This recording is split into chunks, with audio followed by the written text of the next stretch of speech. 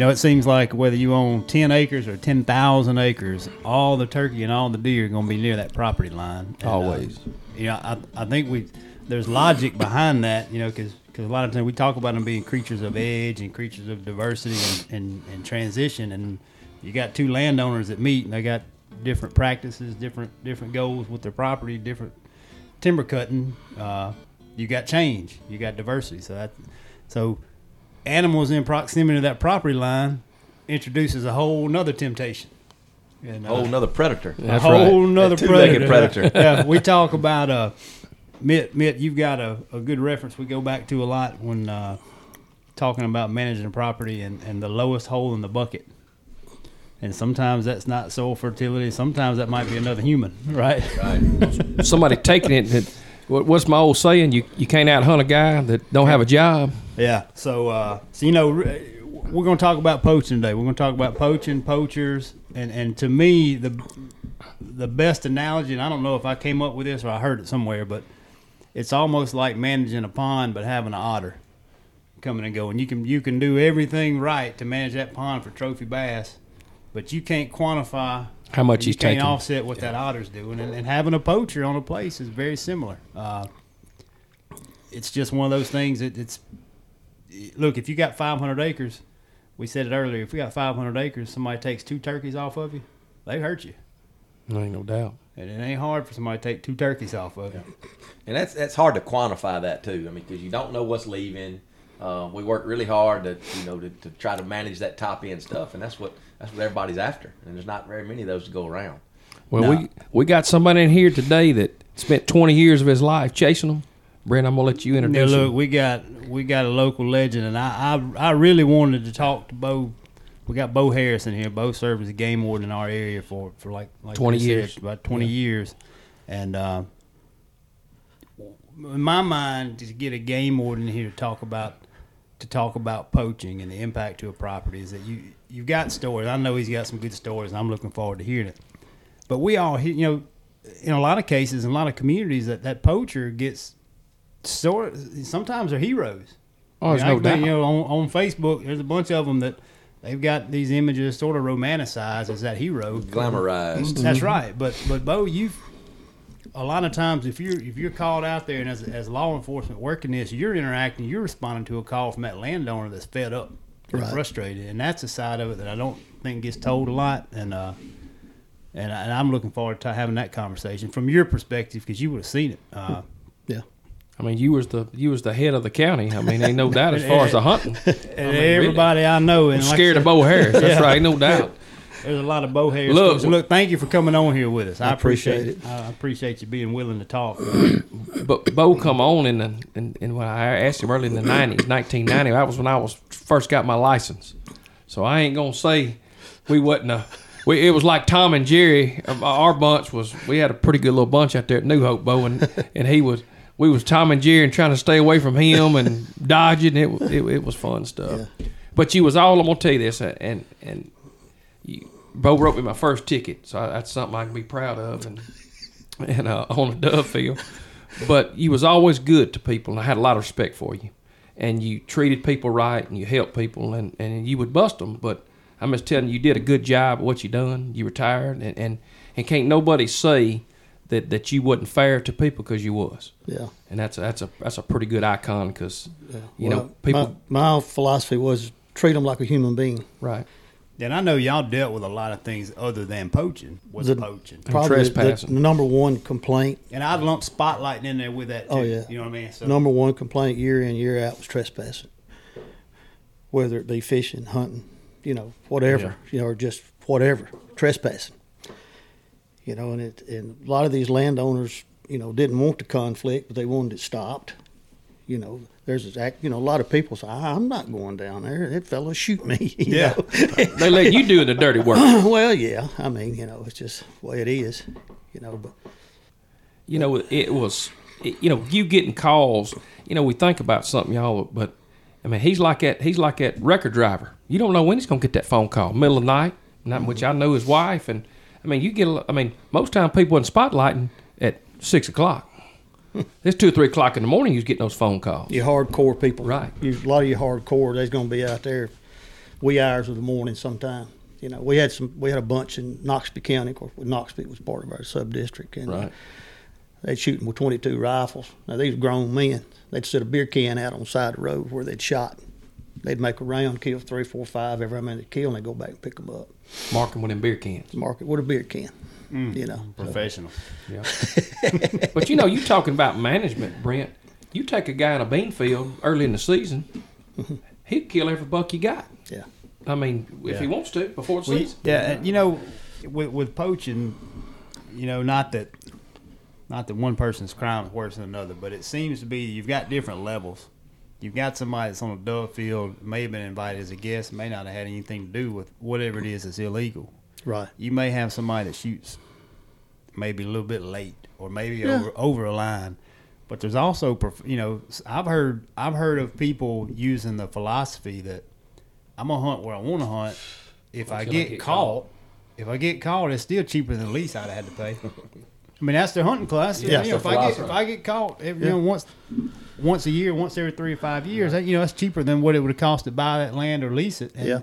And that's, people justify things like that. But when the era that you come in, that's kind of when the trophy management first started, right? When you agree in that early 90s, getting started, that when people was getting started. I mean, we've talked about this podcast, and people were going after the big racks. And there's numerous, we ain't gonna say no names, but there's numerous times that you would get phone calls and people would just cut the heads off. Right.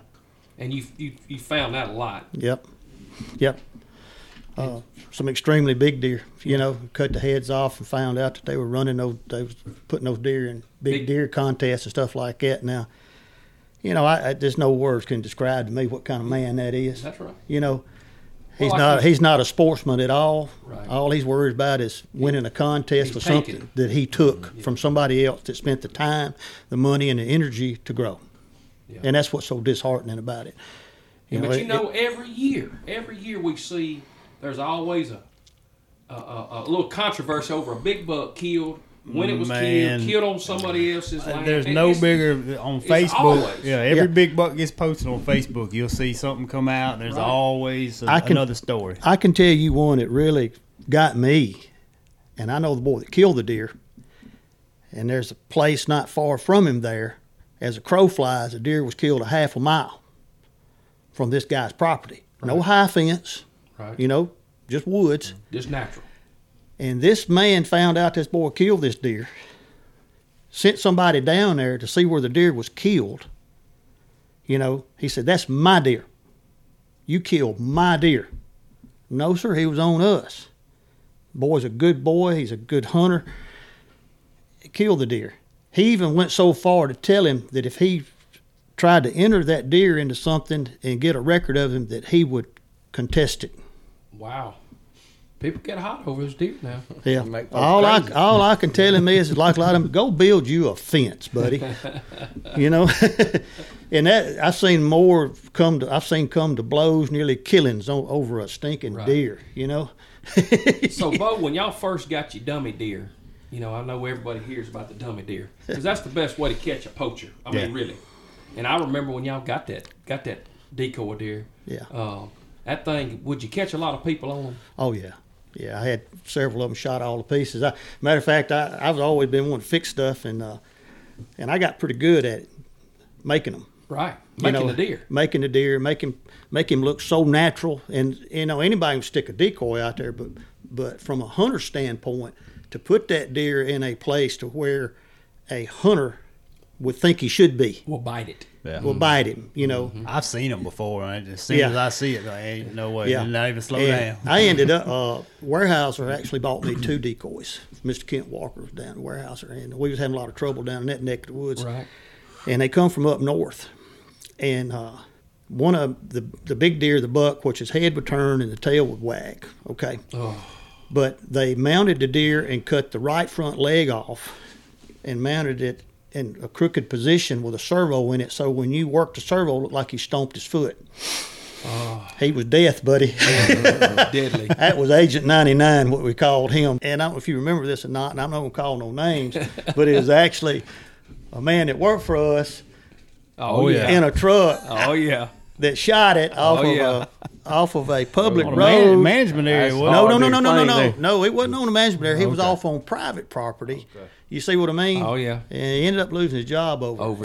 You know, in the 90s, back then, Bo, and I don't remember, but you could spotlight till 10 o'clock. You remember that? Yeah. It was and then you could. I'm you gonna could check. spotlight. I'm gonna check out. I remember that now. 100%, yes. Well- And then after 10 o'clock, it was harassment of wildlife. Yeah. And they changed that in about the mid-90s when they changed that thing. Because, look, here's how I know. Because when Bo and them would have their stuff set up, we'd always go get us a couple old gals, and we'd go riding and having a good time. I was the best. I mean, we did New Hope. We didn't have nothing to do. We had no money. That's right. If we had $6-7, we could put a little gas in. We'd ride down towards Kincaid Creek. Yeah. Well, that was one of Bo's favorite places to set that dummy up was on Kincaid Creek. We'd flash. All of a sudden, we'd see the deer. We knew because we done shined it so many times. We'd look over and see him and say, "Oh, he's gonna get on our ass." So we'd take off on down the road. He knew it was us. Yeah. We'd take off on down the road and say, "Damn, he's gonna get on our ass." But that was so funny. We had 10 different people come by one night down there, and you go to an area because of complaints. Right. And a lot of the way that I learned where I need to work, and people don't have a clue kind of what we did. And myself, the way I worked by myself a lot. I got criticized for it, but sometimes, you got somebody tagging along beside you. It's just something extra to mess up. I spent a lot of time, a lot of energy to make cases, good cases. Right. Without the public's help, let me say that, without the public's help in law enforcement, you've got a hard battle to, Right. play because with the public's help, you do a lot of good a lot of times, but. More eyes that help you, right? Oh, and ears too. Well, speak to that. When you say, building a good case, I mean, what does that look like from your perspective? What does the landowner, what responsibilities he got to make that stronger case? I mean, tell me the steps in that to where when you do go to prosecution, hey, we got a good strong case. Well, typically somebody called me, and I said, okay, I'd go talk to them. I said, what you got, what's going on, whether it be turkey hunting, deer hunting, rabbit hunting, it didn't make no difference. Somebody's trespassing. And I'd ask them, says, okay, who's supposed to be on your land? Well, if their last name's not Smith, write them a ticket. I says, okay. Now, anything that happened in my presence, I wrote them a ticket for it because I'm signing an affidavit when I wrote that ticket. Now, it's been a while since I've been out, all this. But typically, if I didn't see it and the landowner called me, he would need to go sign an affidavit himself along with that ticket. You see what I mean? Is that just as strong as you seeing him? No. Yeah. A lot of times, to They me, throw 'em out. in my opinion, it's not. But my deal was I wanted to catch them right. No question. You want to get in their pocketbook Well, I wanted them to walk in there and pay that ticket and leave. and know they got you. Yeah. And if they did go to court and I give my evidence, the judge come in, she swung the gavel on them. Not giving any room for contested Exactly. and loopholes and all that. Every ticket that I ever wrote for hunting from the public road, which is shooting deer out of a truck window, something like that, except one, I saw them shoot. How important is it for that landowner, once they've called you, once they've reached out to you, how important is it for them to let you do your job? Like, are there cases where the landowner interferes, or the landowner, like maybe there's family, maybe I don't know Or what warns that them, scenario might be. by God, don't hunt again. I had got Bo Harris down there at this place. yeah. I mean, that happened Well, a it- lot. Kind of to piggyback Well- off Mitt's question, like what can the landowner do to sort of, once they're fed up, that once you're aware you got the problem and you reach out to law enforcement, what Well, I would say the number one thing they could do is pick up the phone, call the justice court, and says, "Look, he wrote these people a ticket on my land. I sure would appreciate you prosecute them."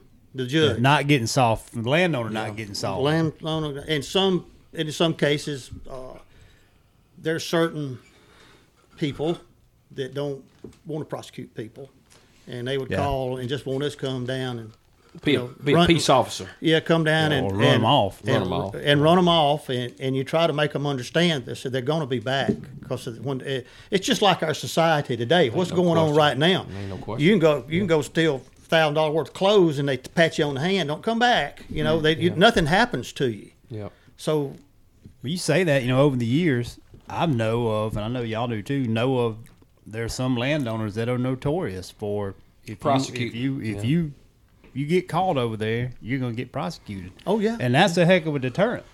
Heck of a deterrent. And people hate them for it. But you take an absentee landowner. Did you work cases before where you had maybe an absentee landowner that doesn't even necessarily live here close? I mean, that's got to be low-hanging fruit for a poacher.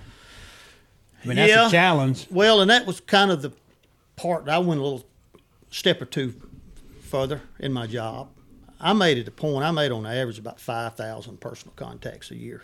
I've got every one of my daily activity books for all the years in a big box where I documented.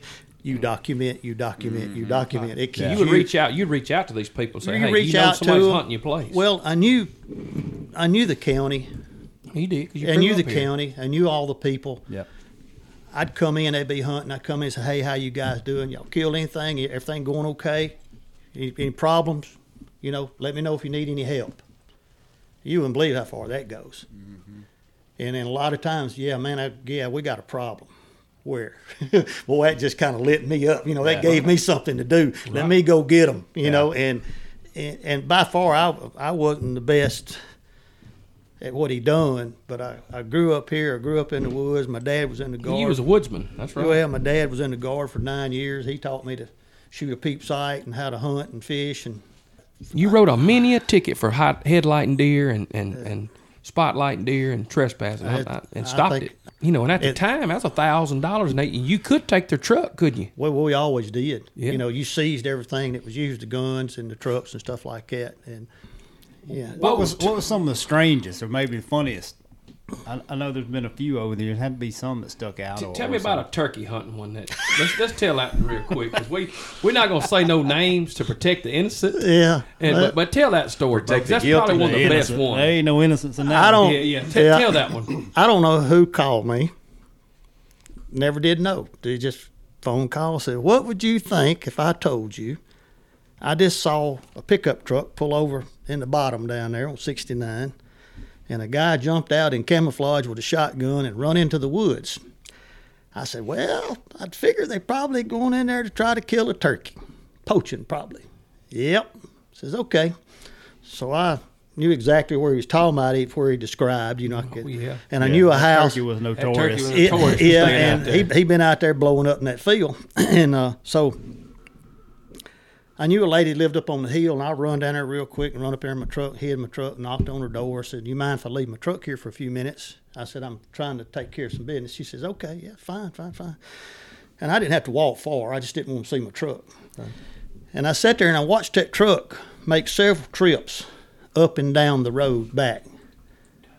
And you knew they were up to something. You know, I said, I said, "He's in there. They waiting on him to come back out." I said, "This could go on all day." I said, "Dang." So they come by me one time, headed kind of back toward town. I just let them get by me, and I just jumped in the truck, and I followed them up. And they pulled in this place to turn around and come back, and I just turned around in behind them. And I got out, just opened the door on the back of the truck and just got up in the truck with him. There was two in the front or something. And I just got up in the back seat. I said, "Hey, guys, what's going on?" You know, he's, "Oh, nothing, man." I said, yeah. I said, "What are y'all up to?" "Oh, we're just riding around." I said, "Well, let's ride right back down. You know, you pick that fella up that you dropped off down there to kill that turkey." "What? No, man, not me." You know, so it's so funny. And he didn't want to. You know, I said, "Look, it's real simple. I can send y'all back home right now. And you don't come back down here. If you do, you go in jail." I forgot that part. But anyway, I said, "We can go down there. You can toot your horn. Let's get this fella out of the woods. Let's get this over with." No. I said, "Okay, let's go one step further." I said, "If you don't," I said, "I'm going to charge you because you were driving the truck and you let him out. Accessory. You accessory to this." It didn't take much to flip it. It didn't take much to flip him. No honor among thieves. Them hot handcuffs will make you. So he comes running out of the woods and jumps up in the truck. I said, "Hey, dude." They had the turkey, didn't he? He had the turkey, didn't he? I can't remember. He sure got him. And let me tell you something. We know this cat, and it ate him up. I mean, it was funny. I tell He you, used to taunt you a little bit. It wasn't he one of those used to crack jokes and Yeah. Well, I tell you, He got him on that one. I tell you. Let me tell you another real quick. It's back years ago. It was during fishing season early, and we was down at the Lock and Dam, a little bass tournament down there, early season. A fellow walked over there next to me. He said, "Boys gonna open up season early tomorrow." I said, "Yeah." I said, "Yeah, I reckon about whereabouts they gonna be." He said, "They're gonna be down south." And he made another comment or two, and I said, "Yeah, old church, yeah." I said, "Okay, appreciate it, buddy." Well, I leave out at 3 o'clock in the morning. I park around behind the old church. I'm sitting there. Listen, it's getting close to daylight. I heard a turkey gobble. I said, he's in yonder. Then I heard this truck busting gravel coming up the road. And I lean out and I look, and this fella gets out of the truck, got on his dress shirt and his tie. You know, he come down there to check on the turkey, you know, see if he was still there. He gets in, he's standing there like he's got an audience around him somewhere. Old turkey said, he pointed like that. I said, He jumped in the truck and he left. I said, we'll be back tomorrow. I was there the next morning. So he opened up on a Friday instead of waiting until the Saturday. It was a week early. Oh, man. It was a week or 2 weeks, about 2 weeks early, I think. Anyway, so Look, Bo and that guy were both scouting. That ain't lying about that. So, you know, I'm there the next morning. I'm around behind the church, and I get out of the truck, and I walk around right here, just walking around. About that time, here comes the truck. Well, they just whoop around there. The old church kind of back in the woods, you know. They walk around and end up, and I'm standing 25 feet from the tailgate. Never sees you. Never see me in the dark. Well, the cargo light comes on. This one gets out. This one gets out. This one gets out. I know all three of them. Go. They loading up us. God almighty. But the turkey didn't gobble. The turkey didn't gobble. But anyway, I said, well, they still hunting. They must have hunted in kind of close down to where they was going to come out, so other than come back to get the truck. And he said, and what really got me about this thing is, man, I said, I need CE license, dude. For what? I said, y'all in there turkey hunting. I said, oh, man, I done watched named the names off. I done watched y'all go in there, load your guns. I said, my only regret is the turkey didn't gobble. I said, I'm glad y'all didn't kill him. Right. You know, it's a tickle. That's a win-win. And he said, you called them, you deterred it, and they didn't kill the turkey. And the guy told me, he said, man, I can't believe you're going to write me a ticket. He said, man, I have to work 6 days a week, and I ain't, you know, all this and that, and I'm scratching my old bald head. And I said, wait a minute, you got enough money to burn 10 wet mules. And you're hunting a week early. Yeah. You know, I said, I don't want to hear it. Yeah. You know, and it's just crazy stuff, you know, and this. Look, people can rationalize. I'm sure you've seen this as much as anybody. People can rationalize and justify any behavior. I mean, there's an excuse in a store. That's why they call it rational lies. It's rational lies. You know, rational lies. Yeah. Right. Well, I work 6 days a week, so you shouldn't write me a ticket for turkey hunting a week early. Yeah. I mean, people, look, you can see it. We talked some in the beginning about sort of the culture and sort of this hero mentality about some of these poachers. And there's probably no better place to see it than some of these Facebook groups. Yeah. Oh, that's right. Because people, I mean, there's an excuse. There's a rationalize. You can rationalize any of it, any excuse. You know, they joke about, you know, there's all kind of acronyms for posted. You know, plenty of strutting turkeys every day, and they talk about Mr. Ted, Mr. Post Ted's property. I mean, it's. Oh, there's one on there that's bragging about how many deer he rattled up on the King Ranch now. Yeah. We got a book out. Yeah, I got a book out. I listened to him for a long time the other day. But they made a thief famous. Made a thief famous, yeah. And people. I mean, really. Yeah, really, look, that's some of what I want to do with this is I want to discourage it. I mean, I don't think it's funny. I don't think it's cute. I think it's theft, and it annoys me. And you get if you get picked on a little bit on Facebook if you chime in and you ain't going along with that, but it annoys me that it's glorified. Well, it's funny unless they've taken something from you. You agree with that, That's bro? right. That's right. You know, if you're growing one 5 years old, and that guy pulls up and blows him out the window, and then you go out there and find the body and the head's cut off of it, and you don't see the deer that you've been seeing on film, on camera, well, guess what? You just got it taken from you. That's right. And it's sort of an evolution too, because back in your rowdy days, Chris, you'll admit to that. We all had it. I mean, you didn't have anything. No, you didn't have a place to hunt. And as you started moving into places, and you look at that thing a whole lot different. 100%. Yeah.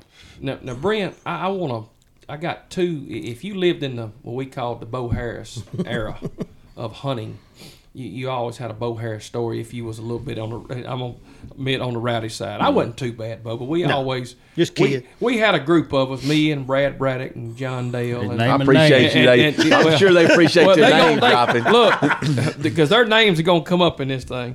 But before Bo got there, before he hired, there was only one game warden in this county, and it was Bo's partner for several years. So he wasn't much at one, but he'd give these boys a rough time. So they went down there. There's an old pecan orchard down there off Spurlock Road. And me and Bo talked about this and got tickled. It's a 75-acre pecan orchard. And it was notorious for having a deer out in it. People would shoot them. Well, it had goats in there. So these old boys put you remember those where this is going, don't you, Brent? I got a pretty good idea. Now, I was just watching. I didn't do anything. So if anybody You didn't hold the goat? I didn't hold the goat. And I didn't have the big, tall boots on. I didn't think it's going there. That ain't where I was. So they had a 6-volt battery. They duct taped it to the top of this goat's head. And they took a belt and slapped that goat on the butt. And that goat took off like his ass was on fire. Talking about a 6, they put a flashlight. They put a flashlight on his head and cut it on.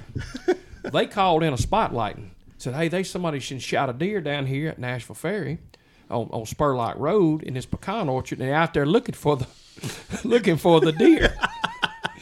Well, it was a group of us. So they called it in. It wasn't too long. Bo's ex-partner, here he come. Whoa. Mm-hmm. He run up in there, and we was off on the backside thing. And he jumped out, and he was a pretty big fella. Yeah. Remember, he wasn't no small fella. Mm-mm. And that goat was way and that flashlight was running across. That flashlight was running across there, so he'd get over there close to it. Hey, stop! That thing would keep on running. That flashlight run away from him. He run that goat around there for about 30, 45 minutes till he finally figured out, it's a goat with a flashlight tied to his head. And that was a tough one right there. And but that stuff being stupid, but it called you. We were dumb, but it called him out of his. It called him out of his house, and that joker had to come all the way across the river. Somebody across the county was spotlighting that night and got away with it. Ain't no doubt. I mean, it was a tough deal. We had one down in Noxapater, out in the country, and the guy took it in his own hands because it was so hard to work that country down there. That's a lot of. That's a wild country down there. And big block of wood. Mr. Larry Waddell, he's dead now, but he was an officer down there. He lived at Noxapater, down there in the country. And all the time they're shooting around there. Well, they come by his house one night, done shot deer out, big field, stuff right there. Come down the road, that light out the window like this. There were pieces of the light laying in the road. He shot the light. He shot the light out. Wow. Now, as good a shot as that was, he could have shot them. The arm. But he was and he might have got his hand a little bit, but I guarantee you they never came back to that neck of woods again. We talk about values, Brent, all the time, but having a good game warden that's patrolling and protecting those resources, hey, that's a value in itself. I mean, it really is. Knowing that they got somebody that they can call and don't let people take. And, I mean, you didn't let nobody bluff you too much, I can tell you. Well, I tell everybody I had 16, 17 years. I said I had a 17-year class in psychology. And they said, what do you mean? I said, I was a game warden for 17 years. I heard everything that could be thought of me. I don't know how that corn got here by one of them oak trees. Hey, it is psychology. One of the neatest tools, bow season. Right. They're going to shoot him with a rifle. Right. Okay. It's so simple. And I'm going to tell this now because it's all over. People know it. A bottle of hydrogen peroxide. Hydrogen peroxide. You look at that deer laying in the back of the truck. Man, that's a nice deer. Shoot him with your bow. Well, that sure is a neat, tiny hole. That's smaller than an arrow shaft. What you shoot him with, a 243? Oh, no. I said, yeah, I believe so. Roll him over. I said, dang, that's funny how it goes in so pretty there and make this three-sided hole on the other side, you know. Oh, I like it. I go over to the truck, and the label pulled off. I said, I've got some new chemical here that they've came up with. I said, now, if that deer was shot with a bullet, with that lead, I said, if I pour this on that hole right there, I said, it's going to foam up. And they look at, oh, no. I said, now, come on now. You just come on, get straight with me. We'll get this over with. We can both go home, eat supper. How about that? Oh, no. Porter just starts, oh, man, yes, sir, I did. I shot him with my rifle this morning. You know, so, and just little things like that. And you know they're lying. Yeah. And they just think. Persuade them to tell the truth. There is no eventually. telling how many lies it was told to you in 18 years on. Oh, yeah. But, you know, even today, you know, I know the place that you hunt, and you, I mean, you're a conservationist. I mean, you take care of that place, you manage it, you make it look like $1 million, and you never have lost that love for the woods, have you? No. In all those years. You know, they say that everyone goes through 5 stages, you know, growing up. You start out at what they call the shooter stage, okay? Right. You want to shoot every bullet you can get your hand on. All right, then you go into what they call the limit and out stage. Okay, I want to kill 4 more does. I want to kill another turkey. I want to, kill more bucks. Then you go into the method stage. Okay, I'm gonna bow hunt. I'm gonna muzzleloader hunt. Do something different. Do something different like that. And then the older you get, then you go into the trophy stage. Then that's when you just want to shoot the big deer, right, or the turkey with the longest beard, the biggest spurs, stuff like that. And ultimately, where we all should end up in our careers or in our lives is the sportsman stage. Where we're content. Exactly. Contentment. You enjoy being there. You enjoy seeing what God provided for us out there and being good stewards of it, and taking care of it. And that you're talking about, and that's the thing best advice I can give to anybody that's leasing land. Be a good steward of it. Show the landowner you care. Take care of it. And it would improve your odds of hanging on to it a lot longer. That's right. Yeah. And act like it's yours because it is a privilege. Little extra things that you do. Yeah, it's not a right. You don't have not one right in hunting or fishing. It's all a privilege to be there. Bo, I appreciate you giving up an evening of hunting right now. Man, I'm gonna tell you something, Bo. I enjoyed it. It's a pleasure to hear, and we'd love for you to come back and just tell some. You think of some of the best stories, and if we didn't do some shorts, I want to know some of them, and because once if they're not told, then they're forgotten. All right, well, that's another one in the book. Yeah, 1-800-BE-SMART. Isn't that still the number you can call? Turn in a poacher? Yes, sir. and look, like I said, I quit, but still, without our wildlife agencies and without these people out here protecting what we've got, we wouldn't have nothing. And buy a hunting license. Buy a hunting license, That pays y'all's, I bought one every year. I've had people that say, I checked their license. I bet you don't even have one. I said, hang on 1 minute. I bought a sportsman license every year. Yep. Well, why you buy one? I said, I hunt, I fish. Yeah. I'm supposed to. It's a privilege, like you said. That's right. It's a privilege, so you got laws there for a reason. So that's awesome. Yeah. We appreciate you. All right. Yes, sir. We'll catch y'all on the next one.